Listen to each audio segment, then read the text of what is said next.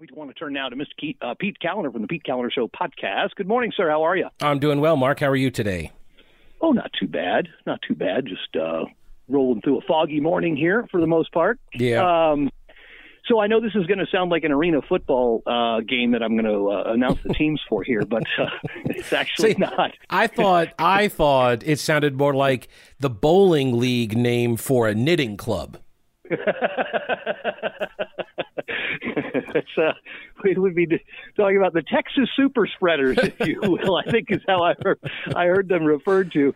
And look, the group of House Democrats from Texas that left in an effort not to basically to filibuster, not voting on the voting rights bill. There. No. Hang on, Mark. They could not be possibly engaged in some sort of filibuster equivalent, considering that's Jim Crow 2.0. Kind of wondered that myself, but they kind of gave Republicans an awful lot of ammunition here. Number one, but number two, it seems like they've gone 2 for 2 in the places that they visited because the Speaker of the House's office and the White House now have people that have been confirmed that picked up COVID, and they think it was from these meetings. Yeah, so they're giving the Republicans ammo and they're giving Democrats COVID. That's apparently what the super spreaders are all about. So brave, the breathless coverage of privileged people refusing to show up for work. They then board a private charter jet with no masks, a case of beer, which, by the way, required to present IDs to get on board said jet, all to protest proposed laws requiring IDs to vote. And they then land in D.C. They do their press conference, one of the cringiest press conferences where a couple of the members launched into the, we shall overcome him, and then it became very obvious that some of the other Democrats behind the podium in full view of the cameras don't know any of those lyrics. And now we have 6 members of this delegation. There was like 50 to 60 of them. I don't know if there was ever a real firm count, but now 6 of them have tested positive. And this is all a PR stunt to not just block the Texas legislation, but also to, quote, pressure federal lawmakers to pass the For the People Act, right, which is more accurately described as For the Democratic Politicians Act. And so that's the added layer of PR. So the question is going to be what do they gain from this, or do they gain anything? Because this could not have gone any worse for them. I mean, just the simple fact that they caught COVID, right? I mean, they're lobbying for a mask mandate, and none of them wore masks. Like, they were not wearing masks on their trip, and now they're up there talking about a mask mandate?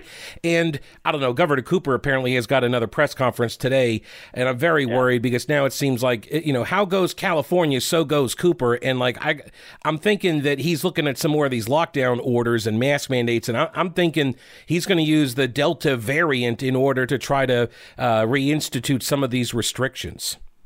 Yeah, I got a press release earlier from the governor's office. If I'm not mistaken, it says he will be with the coronavirus task force today to update COVID-19, but they don't go into detail on it. And I'm under the assumption that they still are allowing in-person attendance. I thought that would be probably one of the first things that got changed, because basically all of their press conferences for nearly 18 months were unattended. They were all done virtually by phone. Yeah, they've only done, I think, 2 at this point that have been in person. This will be the 3rd.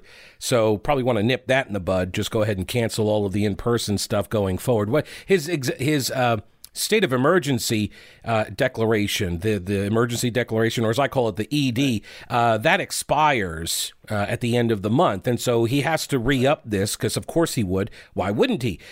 He still believes we are in a state of emergency. And so he wants us all to keep living with the fear And now there's this, politicization of the vaccinations and how we are lagging and how evil Republican people are, Trump supporters, they're not getting the vaccines. But actually, if you break down the data, it's it's a vast majority are Democratic voters, minority voters, and they're not getting the vaccines. And so now we're doing the door-to-door thing. And they were like, oh, we're not going to send federal agents. Don't you worry about it. You guys are crazy, paranoid MAGA heads. And then all of a sudden we got National Guardsmen walking around with the health department people out in Johnson County, North Carolina. You got the left-wing activist group Action NC. They're going door to door in Charlotte, and so it's like, okay, guys, you're making this push. He's now set up the vaccine passport. Don't call it a passport; it's just an information card. So I'm just looking at all the signs and saying he's going to go more towards lockdowns. And just real quickly, interestingly enough, with the door-to-door thing, it looks like that whole door-to-door effort could actually be in violation of a North Carolina privacy law. Mark, we don't follow those in times of emergencies. That's why he's got the emergency declaration. He can do anything he wants. Come on, Mark. I just wonder if that's included in that, though. He's like the guy from, what was that show, Parks and Rec, who has the permit. It's now a GIF. It's a meme, right? Where he's like, oh, I have a permit, and he hands it to the cop, and it just says, well, this just says I can do what I want. Like, that's the emergency declaration that Cooper's got. It's going to be interesting to see how all this fares out. We will have all the info from the press conference, so this afternoon we'll make sure we get that up at WWNC.com. Pete, I know you'll be watching it as well. We always appreciate the time, sir. We'll look forward to catching up with you very, very soon. All right. Thank you, Mark. Appreciate it, man. You got it. Take care. Make sure you visit thePeteCalendarShow.com. You can find more from Pete Callender right there on the website. 8:50 right now.